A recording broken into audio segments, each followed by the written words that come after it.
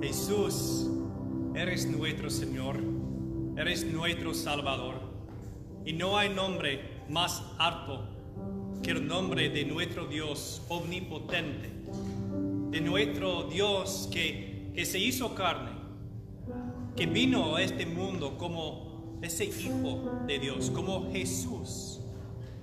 Vino para ofrendar su vida en un acto de sacrificio, en un acto de amor, para que tú tendrías el camino otra vez abierto al cielo, para que tú tendrías otra oportunidad de acercarse y tener una relación con el Dios de la creación. Confiamos, hermanos y hermanas, que en Jesucristo tenemos todo lo que necesitamos para agradar al Señor con nuestras vidas. Sabemos que a través de la cruz de Jesús, Dios ha ganado por nosotros la limpieza de nuestro corazón. Que ahora no hay nada que está entre nosotros y nuestro Padre Celestial. Cuando Dios el Padre está mirando a la vida de cada uno de ustedes, en lugar de ver el pecado, en lugar de ver el quebrantamiento que tal vez has traído a este mundo, en lugar de recordar las maneras en que has hecho daño a otras personas, en lugar de todo eso, lo que Dios el Padre está mirando, lo que ve, es la sangre de Jesucristo. Lo que nuestro Dios Padre ve, lo que mira en nosotras, es la vida de Jesús. Cuando Dios ahora está mirando tu vida, ahora no puede ver el pecado. Lo que Dios está mirando es la perfección que ha sido vivido por Jesús. Y en eso glorificamos al Señor, en eso agradecemos el nombre de Dios, porque ha hecho algo por nosotros que no pudimos hacer por nuestra propia cuenta.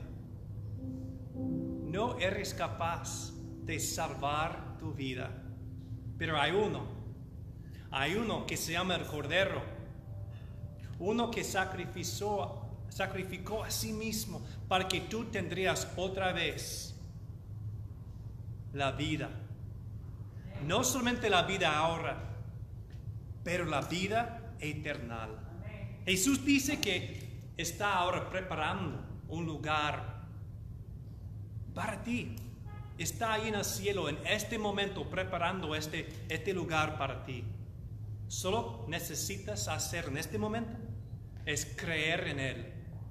Decir con tu boca, creer en tu corazón que Jesús es el Hijo de Dios, que Jesús es Dios sí mismo encarnado aquí, que fue crucificado, pero también se resucitó entre los muertos para arrancar tu vida nueva, para hacerte una vida nueva. ¿Creemos en eso, hermanos y hermanas? Eso es el Evangelio y es un regalo que nuestro Dios ofrece a cada uno de nosotros. Cuando Jesús dice, ven a mí todos, está hablando particularmente a ti. Jesús quiere nada más que tú tendrías la experiencia de la relación con Él. Estamos aquí como una iglesia para brindar el espacio de esta conexión, para proclamar esas buenas noticias, para proclamar ese evangelio, para que todas personas tengan ese regalo de Dios en sus manos, para su corazón, para su vida. Y no solamente para conectarnos otra vez con Dios, con una reconciliación vertical, también el plan de Dios para nuestra vida es conectarnos otra vez en una reconciliación horizontal, que quiere decir de reconectar todas las personas en su creación a ese vínculo de amor. Desde el principio de la creación, eso ha sido el plan de Dios para nosotros, un plan de salvación, para rescatar nuestras vidas, regresándonos a su trono, para adorarlo y a la vez para introducirnos en una comunidad de fe, en una iglesia que para nosotros es Río del Valle, para que tengamos la oportunidad otra vez de conectarnos con los hermanos y hermanas, de quitar todas las paredes entre las personas, de servir el uno al otro, particularmente en esos tiempos tan difíciles que estamos viviendo todos. La iglesia existe como la respuesta al quebrantamiento que encontramos en nuestras vidas. Hermanos y hermanas, hemos estado marchando juntos por meses por la visión de Jesús para tu vida y para la vida de la iglesia. ¿No es cierto que hace 5 meses comenzamos una jornada por el Sermón del Monte? Y hace un mes iniciamos otra caminata por la visión de Jesús para tu vida cristiana y la vida de la iglesia. Y ahora aquí vamos a abrir juntos Mateo 28. En Mateo 28 tenemos los últimos momentos de Jesús con sus discípulos. Él había pasado ya 3 años con ellos, discipulándolos. Por eso se llaman sus discípulos. Y en ese momento, Mateo 28, es el fin de la narrativa que Mateo trae a nosotros. La descripción de la vida de Jesús desde su nacimiento, su crucifixión, su resurrección y ahora casi su ascensión.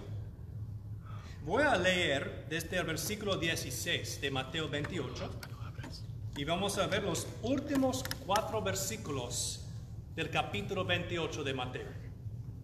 Dice lo siguiente: los 11 discípulos fueron a Galilea, a la montaña que Jesús les había indicado. Cuando lo vieron, lo adoraron, pero algunos dudaban. Jesús se acercó entonces a ellos y les dijo: se me ha dado toda autoridad en el cielo y en la tierra. Por tanto, vayan y hagan discípulos de todas las naciones, bautizándoles en el nombre del Padre y del Hijo y del Espíritu Santo, enseñándoles a obedecer todo lo que les he mandado a ustedes. Y les aseguro que estaré con ustedes siempre hasta el fin del mundo. Iglesia, esto es la palabra del Señor. Y decimos amén.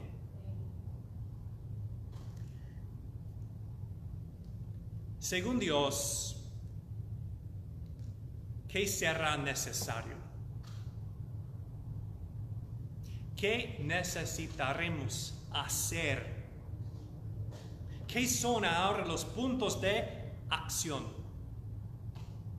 Hemos estado nadando en las aguas de la visión de Jesús para nuestras vidas y para nuestras vidas juntas. En el Sermón del Monte y en este último mes pasando por la visión de la iglesia y tu vida como cristiano o cristiana, hemos visto que el corazón de Dios late para brindar la sanidad de esta tierra, para arrancar un movimiento de la sanidad que requiere este mundo quebrado. En esta iglesia hemos usado términos como reconciliación. Son palabras que encontramos en las propias escrituras.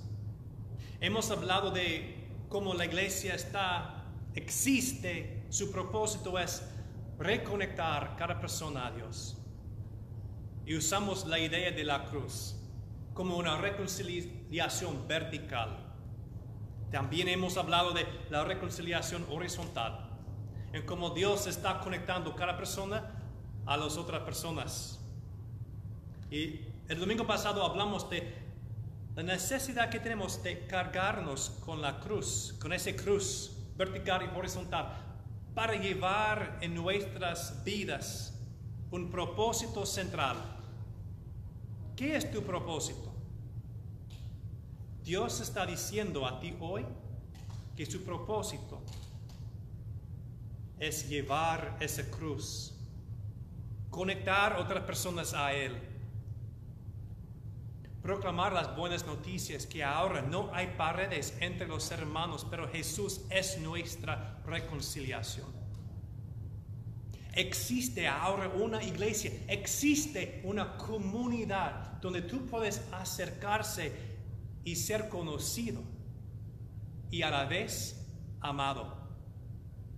Eso es un regalo de Dios, que ahora hay un lugar, hay una comunidad donde puedes ser conocido y a la vez amado. Porque a veces no queremos ser conocidos porque creemos que entonces la persona no nos van a amar. En la iglesia, lo que Jesús ha creado, Río del Valle, existimos por el amor de Dios y para extender ese amor a cualquier otra persona. Decimos aquí que el Señor ha hecho nosotros como un epicentro de su reconciliación. Y eso es tremendo, es un regalo, es un propósito, es la razón de la iglesia. Pero ahora, hoy, tenemos la misión. Ahora, hoy, tenemos la acción. Tenemos la manera, tenemos el plan con los puntos indicados en cómo vamos a llegar a ser un epicentro de su reconciliación. ¿Cómo vamos a llevar personas a su trono para ser reconciliados con Él? ¿Cómo vamos a crear una comunidad donde personas de diferentes trasfondos pueden encontrarse y ser reconciliados? Aún si estas dos personas en el pasado han sido enemigos. ¿Cómo lo vamos a hacer? Yo creo que cada persona hoy día tiene en su corazón algo que quisiera cambiar de lo que estamos viviendo. Tal vez es algo que pertenece a todo el tema del coronavirus. Tal vez es algo que pertenece al tema de la injusticia racial. Tal vez es algo diferente.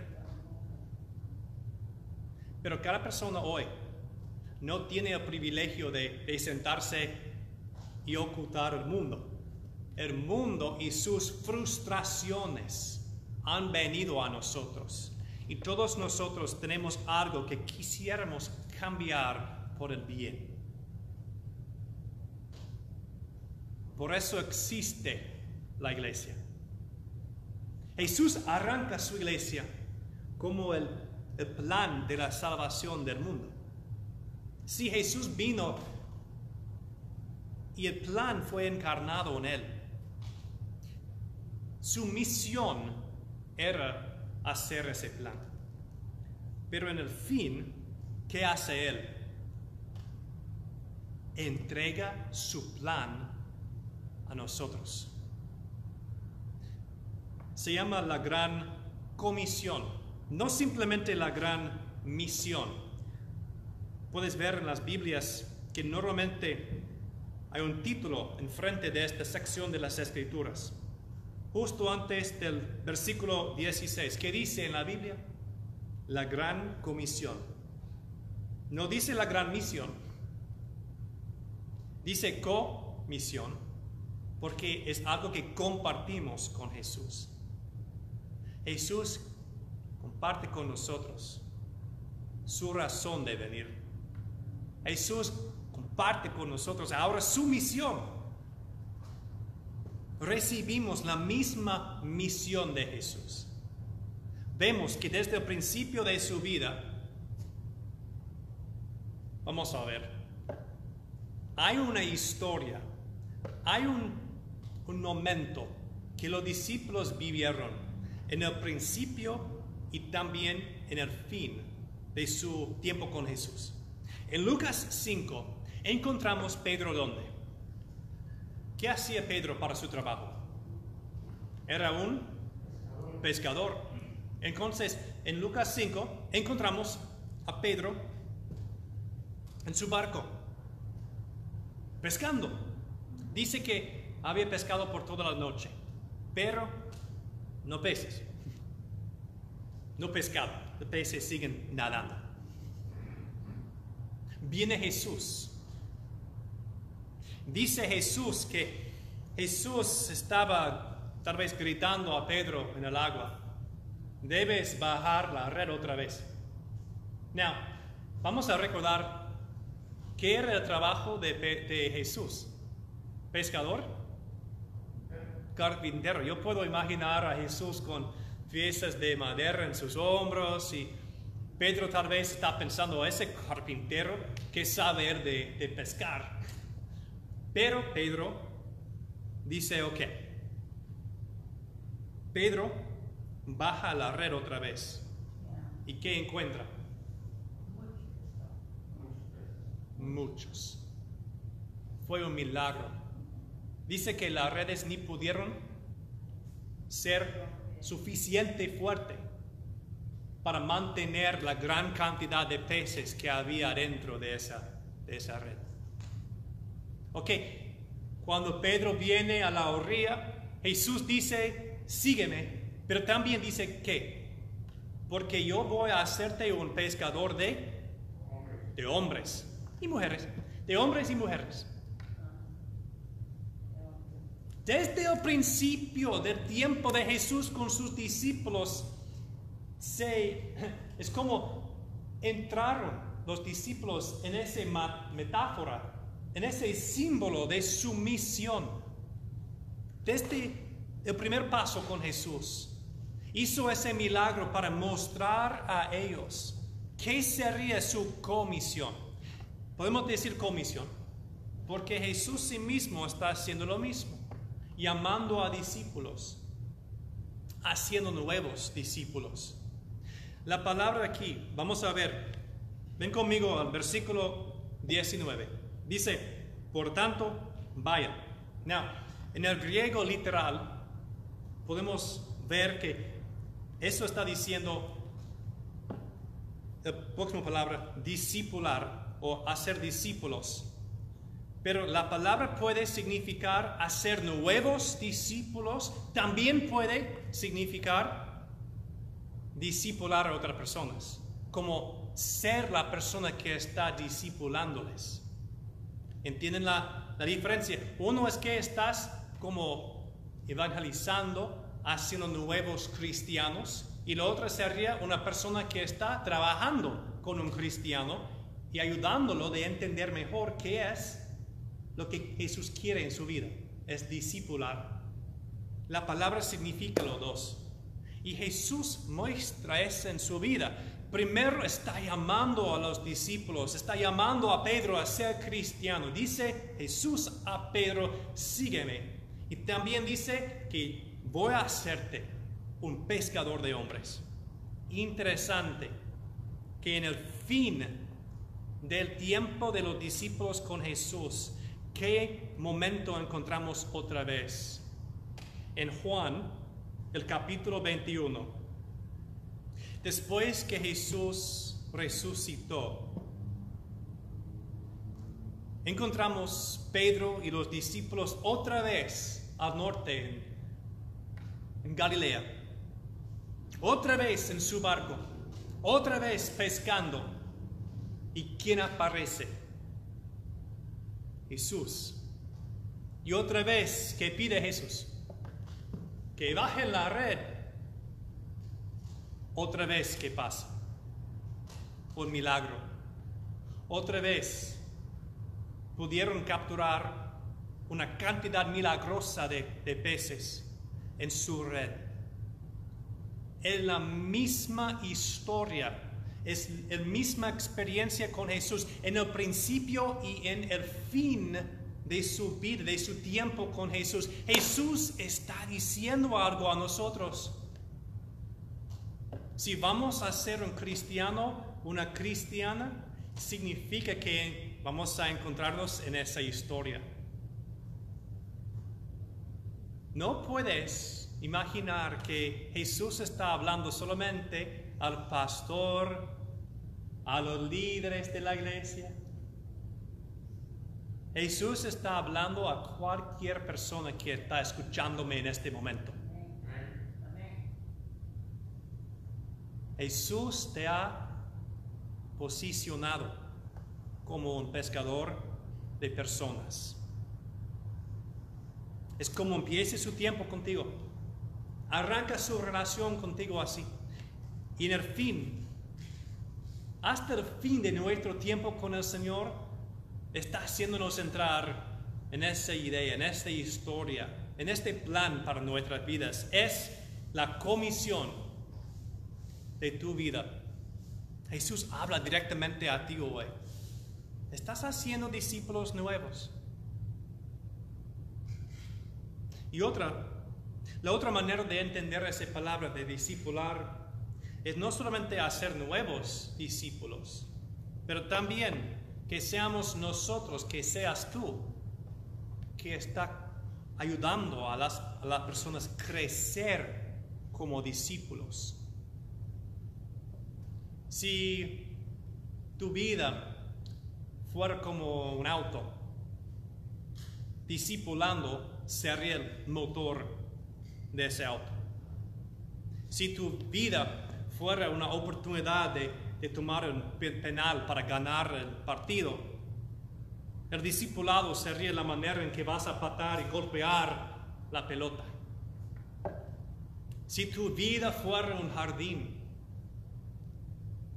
el concepto, el tema de discipular sería la manera en que estás regando a las plantas. ¿Me explico? En nuestras vidas,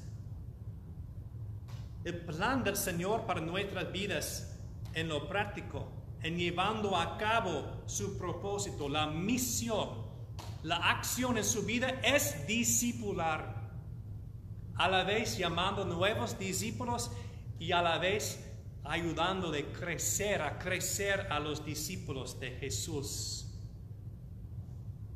Y vamos a ver algo que debe ponernos en nuestras rodillas pidiendo ayuda. ¿Qué dice Jesús en el versículo 19? Por tanto, vayan y hagan discípulos de todas las naciones. No pude escucharte en la sofá, lo siento. Todas las naciones, dice, todas las culturas, todos los grupos de personas, todos los etnos, dice Jesús. Todas las etnicidades. Jesús ha llamado a ti a una comisión, sí, grande. No es algo pequeñito de hacer un discípulo o ayudar a crecer en el camino del Señor a solo una persona en tu vida.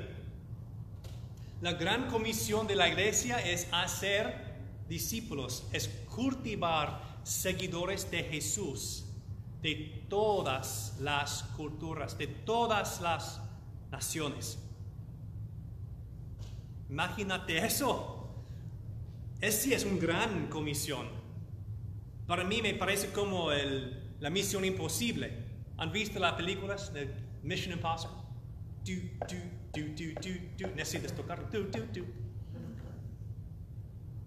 En esa película vemos muchas veces que hay misiones que supuestamente son imposibles.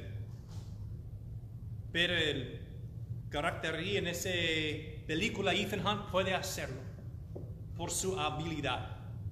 Hermanos y hermanas, Jesús ha entregado a nosotros una misión imposible, pero lo podemos hacer no por nuestra capacidad, solo por la capacidad del Espíritu Santo.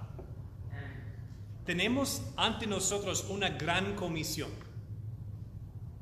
Tal vez te va a parecer para ti mismo imposible, pero Dios, el Espíritu Santo, ya está equipando cada persona con lo que necesitará para llevar a cabo esa misión. De hecho, el Espíritu Santo ha creado la iglesia, ha creado el Río del Valle, para que tendrían una red para pescar. La iglesia existe para ser la red que necesitas para llevar a cabo la misión de Jesús. ¿Ok? Esto significa que la iglesia no existe solamente para que tendrías un lugar para cantar. Eso es importante. Pero más allá de eso, la iglesia existe como la red bajo el poder del Espíritu Santo para que tendrías una red para pescar, para conectar con esos peces, para cultivarles como seguidores de Jesús. Mira, sin la iglesia, esa misión sería imposible. Dios sabe eso. Por eso, el Espíritu Santo ha estado formando su iglesia desde el momento que Jesús ascendió al cielo. Nosotros existimos aquí como Río del Valle, bajo el poder del Espíritu Santo, otra vez, para que tú tengas una red en tu vida, la arena, el base, la fundación en tu vida, el espacio en tu vida, la oportunidad en tu vida para llevar a cabo la misión, la comisión, la gran comisión de Jesús. Hermanos y hermanas, queremos ver cambio en este mundo, queremos ver sanidad en este mundo, queremos ver reconciliación en este mundo, y hay una sola manera, según Dios, que vamos a llevar a cabo ese deseo, y es cultivando seguidores de Jesús, es discipulando las naciones. Y por eso necesitamos la iglesia. Por eso necesitamos los hermanos y las hermanas de Río del Valle en nuestras vidas. Y tenemos que tomar muy conscientemente que solo podemos hacer eso con el poder del Espíritu Santo. Si entramos en la trampa de pensar que podemos hacer eso por nuestra propia habilidad o capacidad o poder, cada vez como Pedro caminando en el agua, vamos a caer, vamos a hundir.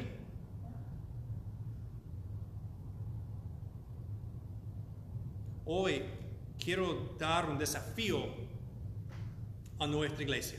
Ya lo hice en la mañana y ahora lo voy a hacer en la mañana, ya hasta la tarde.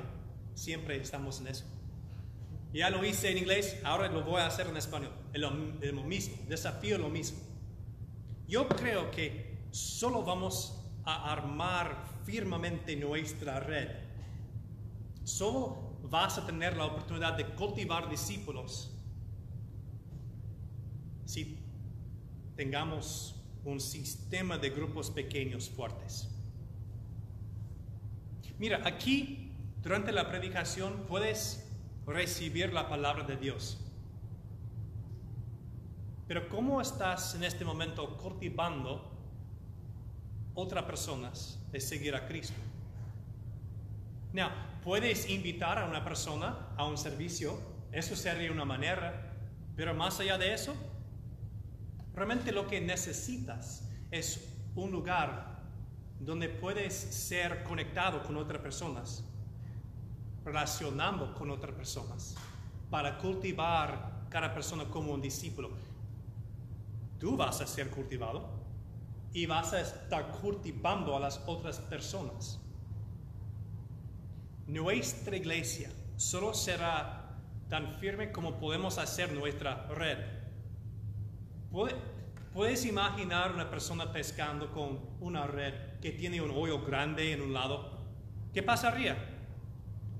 Echaría esa red en el agua, los peces van a entrar y después salir. Tenemos que tener una red en nuestra iglesia que que está firme, que está fuerte, que está listo para pescar. Una de las personas de Irán, ella se llama Lida, cuando recién había llegado a nuestra iglesia, dice que lo que estaba muy importante para ella es experimentar el gozo y la paz del Señor en la comunidad de fe de esta iglesia. Fíjate, significa que era la manera en que nuestra red estaba envolviendo su vida con amor, con paz, con la verdad.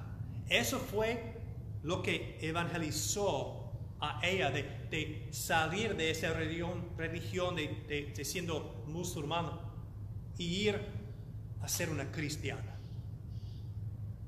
Esto es el plan de Dios para nuestra iglesia.